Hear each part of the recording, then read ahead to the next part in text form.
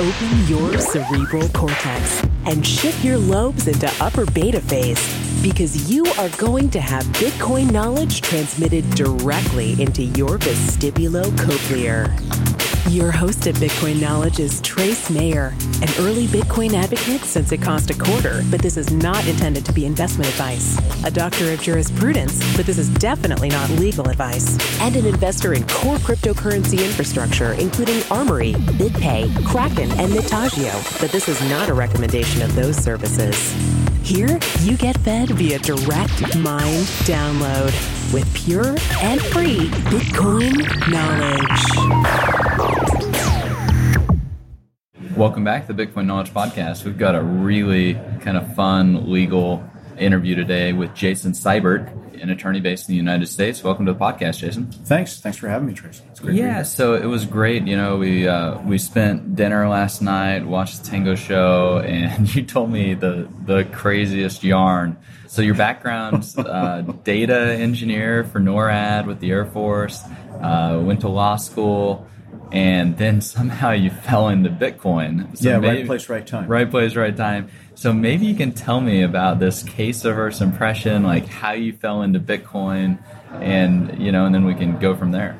So to me, Bitcoin in the fall of 2013 was a currency of choice for illicit activity. I hadn't looked into the details of it, hadn't looked into the code, really didn't understand the potential that Bitcoin had. I'd only seen the criminal activity side of it from a legal perspective. Then I had a client of mine call me up and ask me whether or not he should take Bitcoin in his store.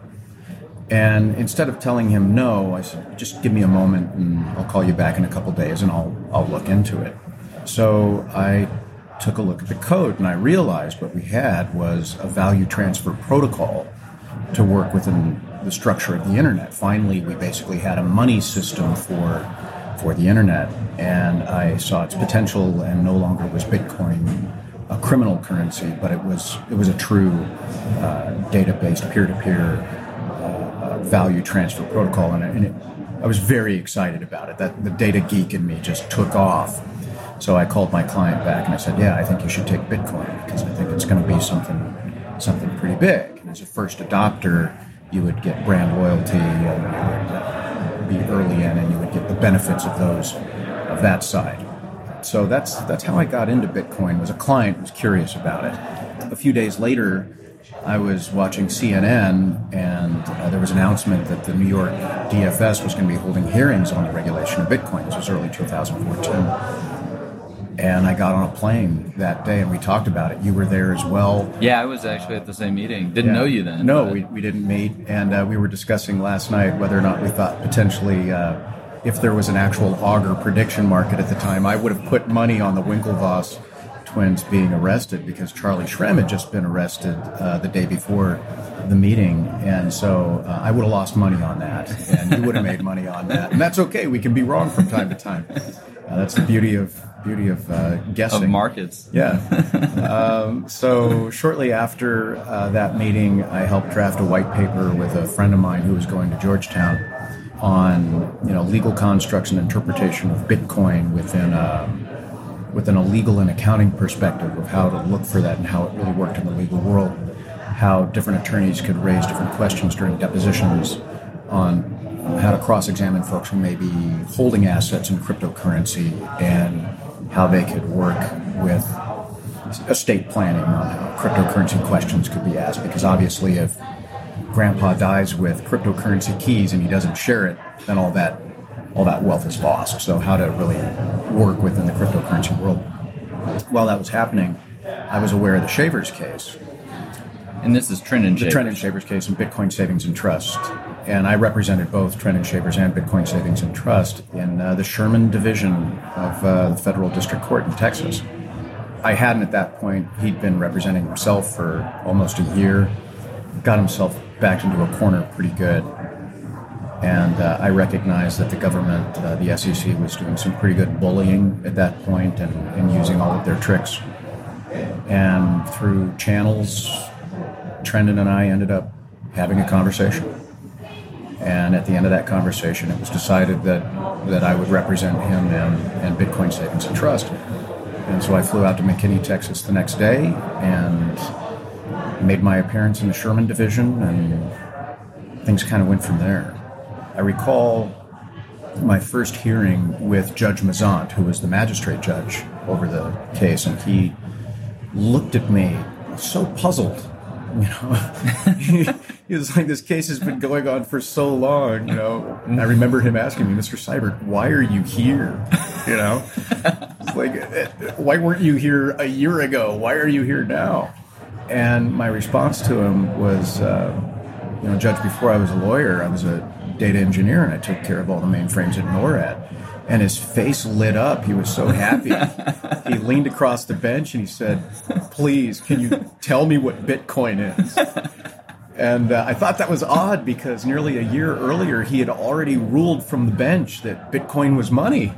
I was like, okay, so you're admitting to me you made a decision about Bitcoin being money and you had no idea what it was. And of course, I couldn't say that in open court on the record. All I could do was say, well, Judge, I'd be happy to tell you what Bitcoin is. And, you don't want to upset the judge. I probably spoke for about an hour on the record about Bitcoin being simultaneously a protocol and a brand.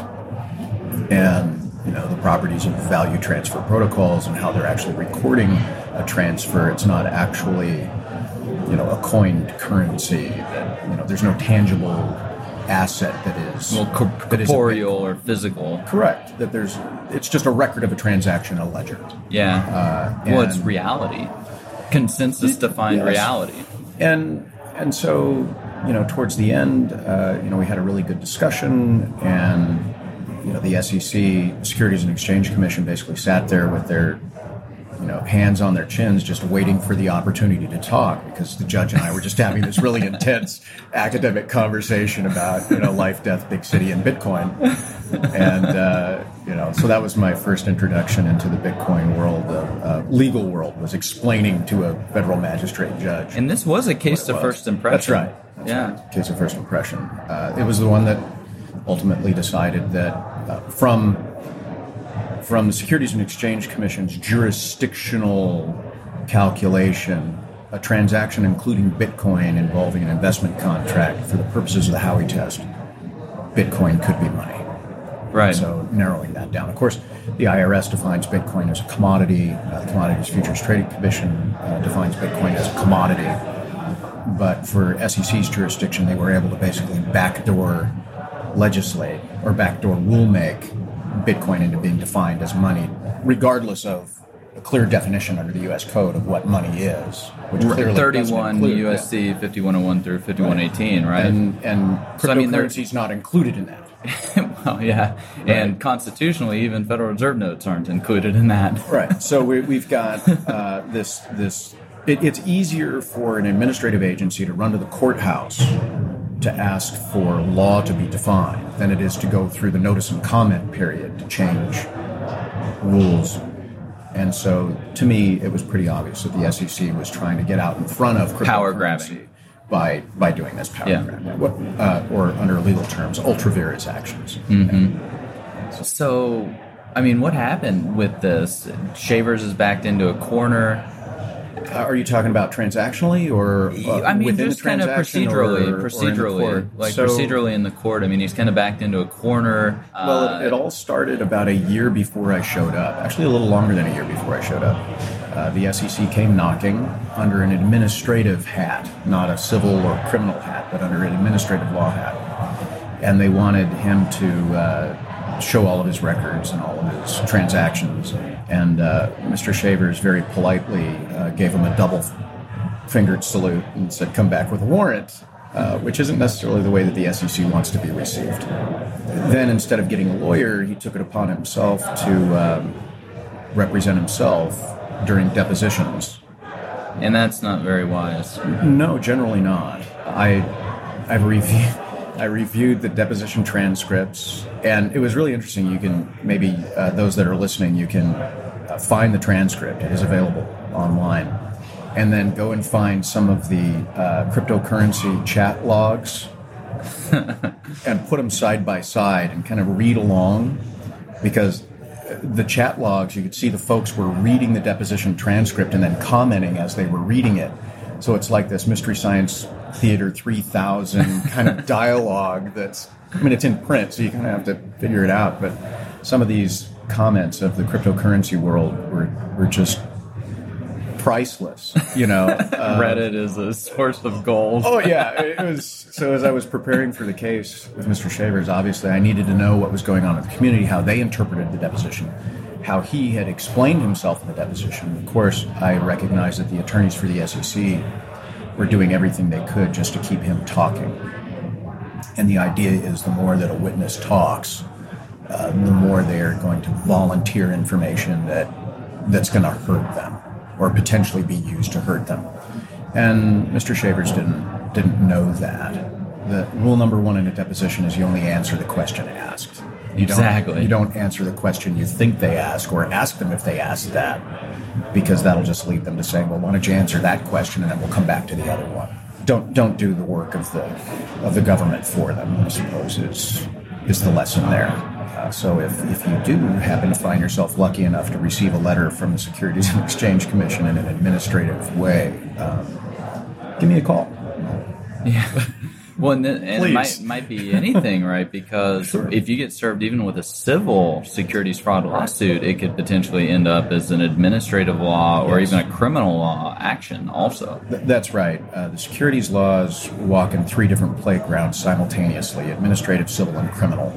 And the attorneys that are working for the government or from a plaintiff standpoint in the administrative, civil, or criminal field, they'll all share information together. So it's effectively 3 against 1. So it's really important that you protect yourself early on if you do get some form of a invitation letter to come have a discussion. I mean, who knows with all these ICOs, these initial coin offerings and these crowdfundings, and I mean, everybody's doing all types of who knows what. And one of these bureaucrats might decide, hey, I want another pelt above the mantle. That's right. And some folks in your audience may have heard me speak in San Diego or New York or Austin, or maybe even here in Buenos Aires, which I got to tell you, I love Buenos Aires. I didn't know I'd like it so much. Bife de chorizo. Oh, right. It's great. Forgive me, the term that I'm looking for here is game theory strategy, right? The phrase that I'm looking for is game theory strategy. When an agency comes calling and you're trying to decide ahead of time, let me back up. You're doing an initial coin offering and you think an agency may come calling, right? And you have to decide, do I want to comply or do I want to beg for forgiveness, right? Ask for permission or beg for forgiveness. I see a lot of folks that are moving towards the beg for forgiveness route because under game theory strategy, based on the current jurisprudence, it may be financially advantageous to go out and make money under a construct knowing that you're potentially violating securities laws in order to build up a bank account large enough to be able to sustain the penalty and grow your business. That's a business decision. That's not a legal decision. As a lawyer, I can't advise anybody to knowingly violate the law. I can only present the opportunities of what may or may not happen should you make a choice.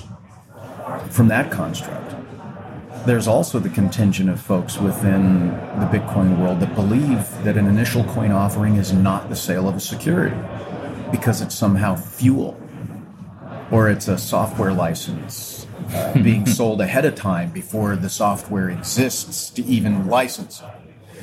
And it's those circumstances where I've told people flat out, no, that's the sale of a security.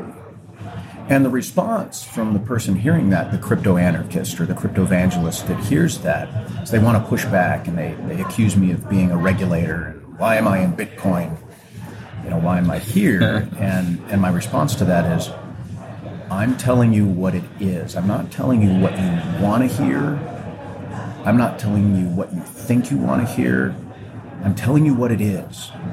Now, how that gets enforced later, if it gets enforced later, at all, if at all, is a risk-reward calculation. So this is, as I would not presume to tell a coder how to code. Don't tell a securities attorney what is and what isn't a security, okay? This is our sandbox. It's what we do. Any securities attorney that says, no, it's not a security, they're lying to you. They're only trying to get money out of you. I would rather take the approach of telling you what it is and then plan the strategies for dealing with that and how to deal with that from a risk-reward standpoint, whether or not that's asking for permission or later on begging for forgiveness. Now, how do you determine what's that line? How do I know if I'm selling fuel or if I'm selling a security? And I would just offer to the audience one question. What are you in the business of doing? Are you in the business of raising money? Or are you in the business of selling a product? So from the standpoint of, if you're truly selling fuel for a product that's operational, then you're in the business of selling a product. But if you're selling fuel to be used in a product later on that isn't developed yet, you're in the business of raising money to develop that product. Now you're selling a security. Does that make sense? Yes, because so many of these ICOs are pie in the sky. Oh, we're going to do X, Y, Z after we've gotten your money. Yes. And so usually what goes along with that is the person that's buying that coin offering, they're speculating. In the scam or the pump and dump, or in the very rare case of the thing actually getting built out, right? And being a legitimate deal. And so the regulatory agency doesn't care how you word it in your documentation, how you try to change the wording on your webpage. Oh, this is only fuel. Look, the agency have been around for a very long time. They've seen all the tricks. They've seen all the Ponzi scams. They've seen all the fraudulent inducement. They're not going to care how you word it. The agency there is to protect the investor, so they're going to take it from the rubric of the person handing over the money to the company. How did they view it? And what did they expect out of this transaction? That's exactly right. And so tread carefully, but do so in full knowledge and have a plan. That's the prudent way to go about it. Don't try to say that it's not a security. Just assume that it is, but have a plan if a regulator comes calling. Right? Don't go blindly into the future with fingers crossed, hoping that someone someday will believe your argument that it's fuel. Right? Thanks for listening to the Bitcoin Knowledge Podcast. Our awesome audio editor needs to eat. He makes your experience better by increasing the sound quality and decreasing the show's time by editing out unnecessary ums, ahs, pauses, and such. With only a few seconds of your time, you can support the show.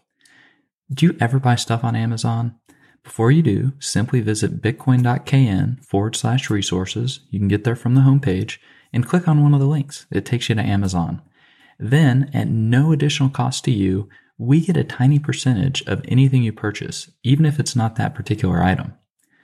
These resources, they're all my favorite hacks that have increased my quality of life, so you might learn something helpful. They range from healthy snacks to sleep optimization, meditation tools, cognitive enhancers, immune system boosters, and much more. Maybe you'll find them useful. Either way, any support is greatly appreciated. Thanks, and now back to the show. Yeah, so with Shavers, where did he go wrong then? Because the outcome's what, $40 million civil judgment by the SEC and an 18-month prison term? Sentence. Yes, he's currently at summer camp at the Federal Correctional Facility. Graduate school. At the Federal Correctional Facility at Texarkana. Where did he go wrong? That's a good question. You have to recall it back in 2012, 2013. Maybe you'll remember without me giving away too much. What was one of the key functions of cryptocurrency? What did it offer a user of cryptocurrency? Yeah, people were being able to transfer value over distance. So they were using it to speculate on things like GLBSC. They were using it to buy things, whether legitimately or illegitimately. But it also offered anonymity. It was not tied to somebody's identity like a PayPal account. Right. And so that gave it use cases with things like the Silk Road and other places. So Shavers held on to anonymity within his transactions. So he moved in total over 700,000 Bitcoin through the Bitcoin Savings and Trust. And he never knew the actual identity of anybody he was transacting with. Imagine that for one moment. In the compliance world of know your client and anti-money laundering, do you move 700,000 Bitcoin without knowing who you're transacting with? From a risk assessment standpoint, you went to law school, you understand this. From an attorney standpoint, mitigation of risk is key.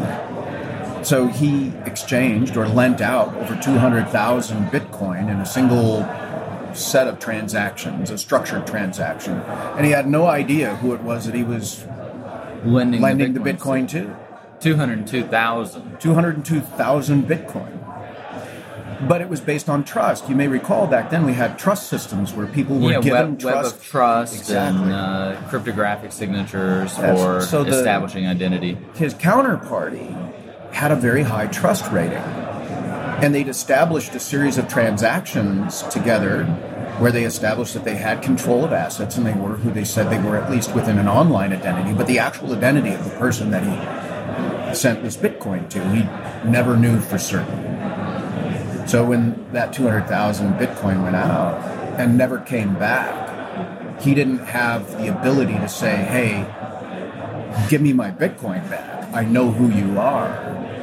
And then get redress through a court of law or for breach of contract. Or or an international arbitral forum if the person was international. Like Japan. Correct. Maybe some mountain somewhere that happened to deal in magic cards at some point in time. I can't say for sure, right? There's certain things I'm allowed to talk about and not. The point being, where he went wrong was entering into that large of a transaction without knowing for certain how he could... Who his counterparty was and how he could have redress of grievance if how he there was could account breach of for contracts. The risk. Yeah. How to account for the risk. So that's a big risk to take. Now, when that Bitcoin didn't come back, Shavers emptied his own wallets to try to get people back as much as he could. And in doing so, he tried to do it on a fairness basis. And as a result, some brand new folks that had given Bitcoin through one of the pass-through accounts, their Bitcoin was given to some others. And it only happened once, but that was enough for the government to say, you took in somebody's Bitcoin as part of an investment and you gave it to somebody else in payment. That's a Ponzi scheme. In the loosest, most infant process terms, yes, that does qualify as a subsection of a Ponzi scheme. But generally, a Ponzi scheme is done over time. Right.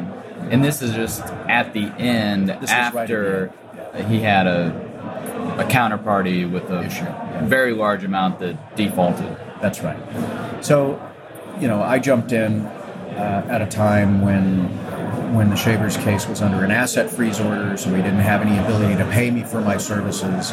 We petitioned the court to lift that asset freeze so we could hire accountants and we could hire experts and he could pay me to continue. The court refused to lift that asset freeze order at the request of the Securities and Exchange Commission because they wanted a verified accounting of the transactions. And our response to the verified accounting request was blockchain. You've got a record already. Exactly. I can't give you any more verified of an accounting than the blockchain. And the SEC argued to the judge that wasn't a traditional verified accounting, that they needed something from an accounting firm, and they refused to lift the asset freeze until they had the verified accounting. So they basically created a scenario where the defendant, Shavers, was unable to defend himself.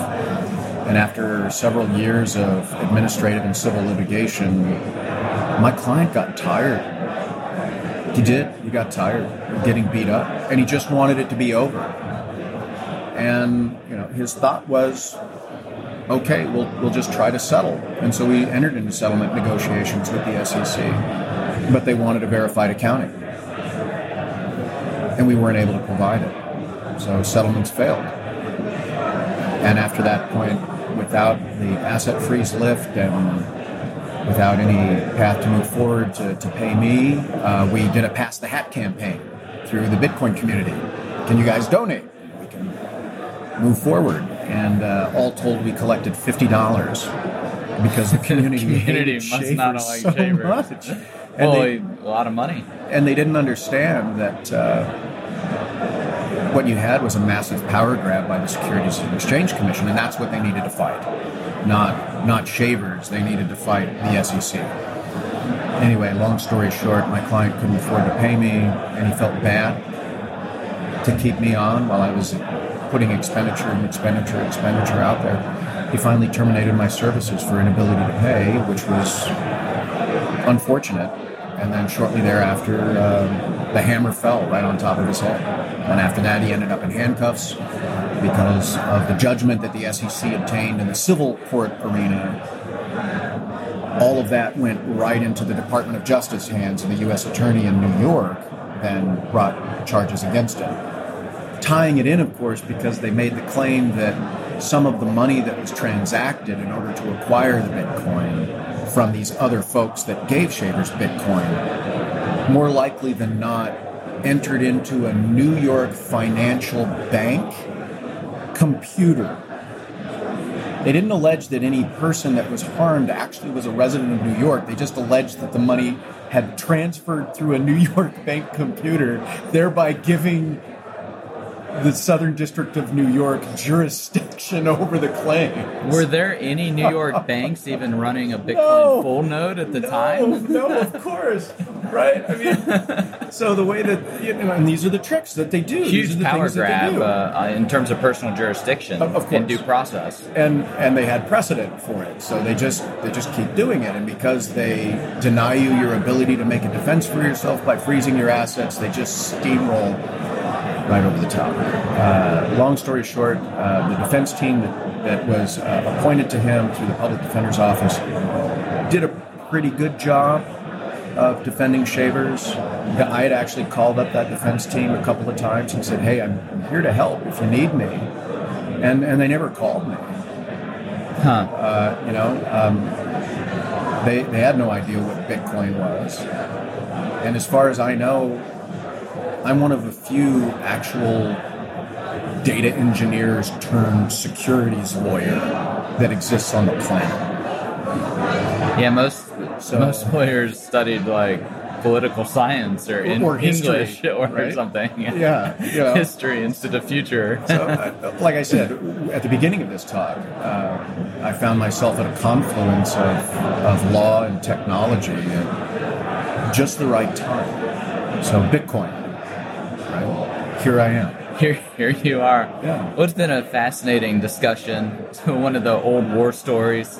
Yeah. From the space, and who knows how we'll see everything else play out. Hopefully Peter Vestness of the Bitcoin Foundation will get rid of his lawsuit against Mt. Gox, and all these Bitcoins can get distributed to people as they're supposed to. I'm sorry, I can't comment on that. Well, I mean, just from Kraken, because Kraken's been appointed to be the bankruptcy trustee, has appointed them to distribute 202,000 Bitcoins from the Mt. Gox bankruptcy. That's such a weird number, isn't it? And what a coincidence. And I think Tabane, the cat, actually has those private keys. But anyways, the war stories. Maybe I'll have Charlie Shrim on again, or the Winklevi twins. At different occasions, Charlie Shrem and I actually slept on the same couch in Washington, D.C. because we know some of the same people. Some of the same people down there. Yeah. Not at the federal pen.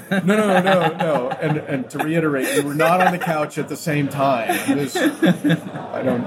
Yeah. Anyway. Well, fortunately, we'll continue to be able to have financial innovation happen despite these regulators, because other jurisdictions, whether it's Europe or particularly Asia, Argentina, they are figuring it out, and it is growing super fast, and the people are making a ton of money.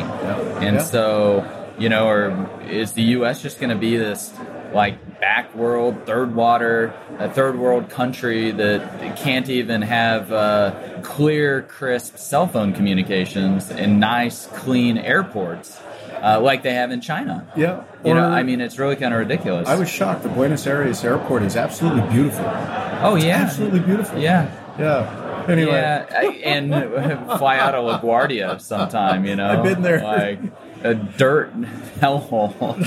But, that's what you get when you regulate stuff out of existence. You don't necessarily see what you don't have until you go somewhere else that hasn't regulated everything out of existence. I think that's right. And China's got a larger GDP than the U.S. now. They are full steam ahead in terms of entrepreneurship and venture capital and blockchain technology. And they're, Americans, their standard of living is just going to keep going down until they figure this out. And it's kind of unfortunate. And as that goes down, they won't have the money to pay SEC enforcement officers and stuff like that. They'll just be too poor.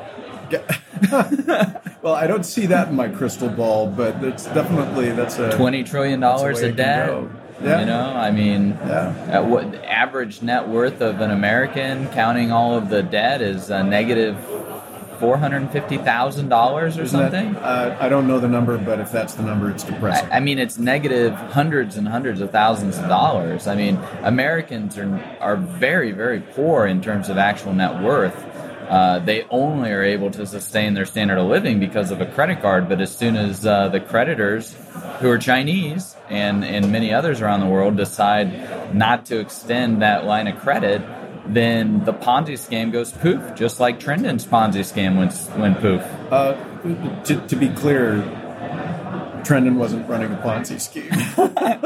Even if only for a minute or two. No, that's just a light misappropriation of funds. That's not a Ponzi scheme. You might call it conversion, but it's not a Ponzi scheme.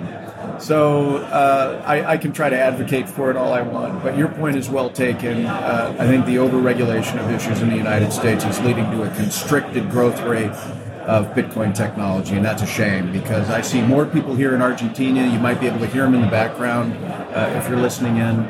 I see more people here innovating with this technology. And creating value. And advancing the technology here than I do in the United States, where they're afraid of trying to raise money to bring their idea to light because they're not sure if they're going to be regulated or not. And that kind of uncertainty creates a chilling effect on innovation, and that's unfortunate. Yeah, I know, especially as an investor, I've refused to make any additional investments in U.S.-based Bitcoin or blockchain companies.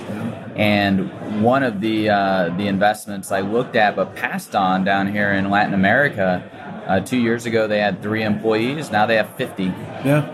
And great. They got volumes that are rivaling some of my U.S. based blockchain investments that have been around since the beginning, and they pale in comparison in terms of size and success to the Chinese companies, and so it really is unfortunate just how impossible it is to compete in this space as a U.S. person. It really is unfortunate, but that is what it is. Anyways, it's been a wonderful interview with you. We've had Jason Seibert, attorney in the United States, who represented Trendon Shavers in a case of first impression on Bitcoin and securities law. Thanks for being with us. Hey, thanks for having me. Be sure to get a copy of the free Bitcoin Guide at freebitcoinguide.com. Got a question or suggestion? Record your voice at bitcoin.kn. Don't be shy. To help the show, share Bitcoin.kn with friends, post about it on Reddit, and otherwise spam the interwebs. Your iTunes comments and 5-star reviews are very important to us. Please continue tuning in to the Bitcoin Knowledge Podcast, where we release interviews with the top people in the Bitcoin world. Now take some choline and let that Bitcoin knowledge consolidate.